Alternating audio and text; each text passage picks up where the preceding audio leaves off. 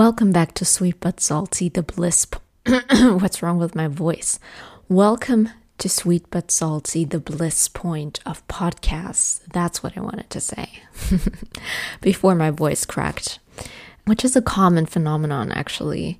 It's quite interesting because, of course, I do a little microphone test before I actually start recording. And in that test, usually my voice sounds completely normal. And then I start recording properly and it kind of cracks. That's like so weird. But I'll just roll with it, you know. In this episode with the ominous title, The Things I Didn't Do, I want to talk about the things I didn't do because today I'm having quite the productive day. Normally I record on Sundays. Today is Saturday, so I'm one day early and I feel so relaxed and good because I got a couple of things done that were really important, like wrapping a gift and doing my laundry, and later on I'm gonna vacuum clean my room, and it's just gonna be a really productive day. And on top of that, I'm invited to a great birthday party because its theme is pink. So you can't go wrong with that, right? So I thought I'm just going to take this theme of being productive, getting things done, accomplishing what you set out to do, to talk about the things we normally don't really talk about. And those are the things that we don't do, the things that we kind of just let slip away. And it's not like I want to list out all the things I didn't do in my life because I think I'm a quite ambitious person and I like to get things done that I set my mind on. But there is a topic and a certain area of my life that I just can't seem to get right, and that's the business side. I got a master's degree in business, an MBA, so it's quite ironic or tragic that I just don't really get this straight in a way that I want to, because doing what I have in mind will take a lot of energy. It will take a lot of time. It will take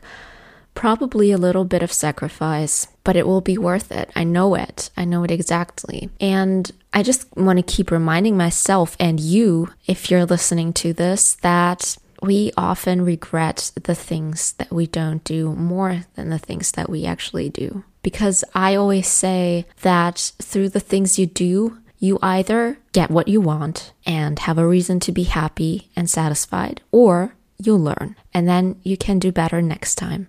So it's really interesting that we often limit ourselves in that we don't follow through with what's really on our hearts and minds. And I don't want to be one of those people to preach, but I am just sharing my personal experience and that I feel like something's holding me back from actually realizing and actualizing my dreams. And that's really sad because I don't see myself working a 9-to-5 or a 9-to-6 as I do right now for the unforeseeable future. Like, no, I'm not going to do that.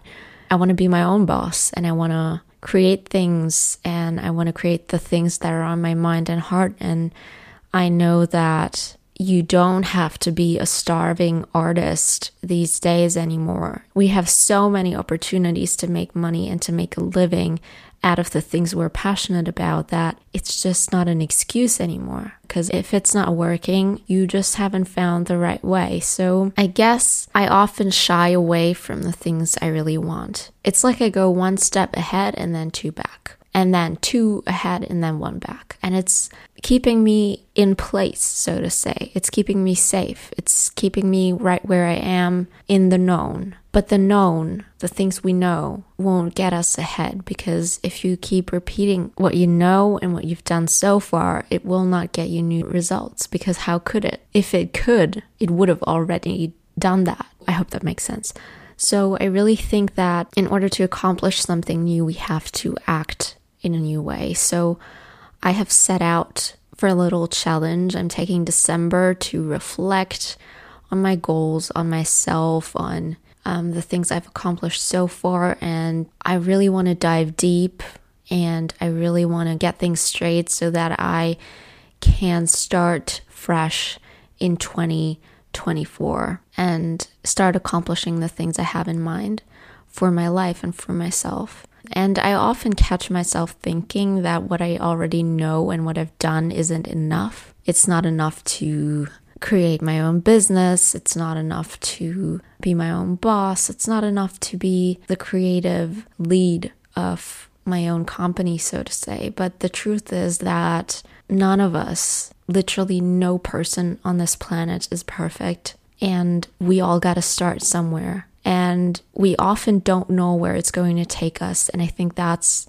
really what I want to emphasize. It's you don't know what's going to happen unless you start.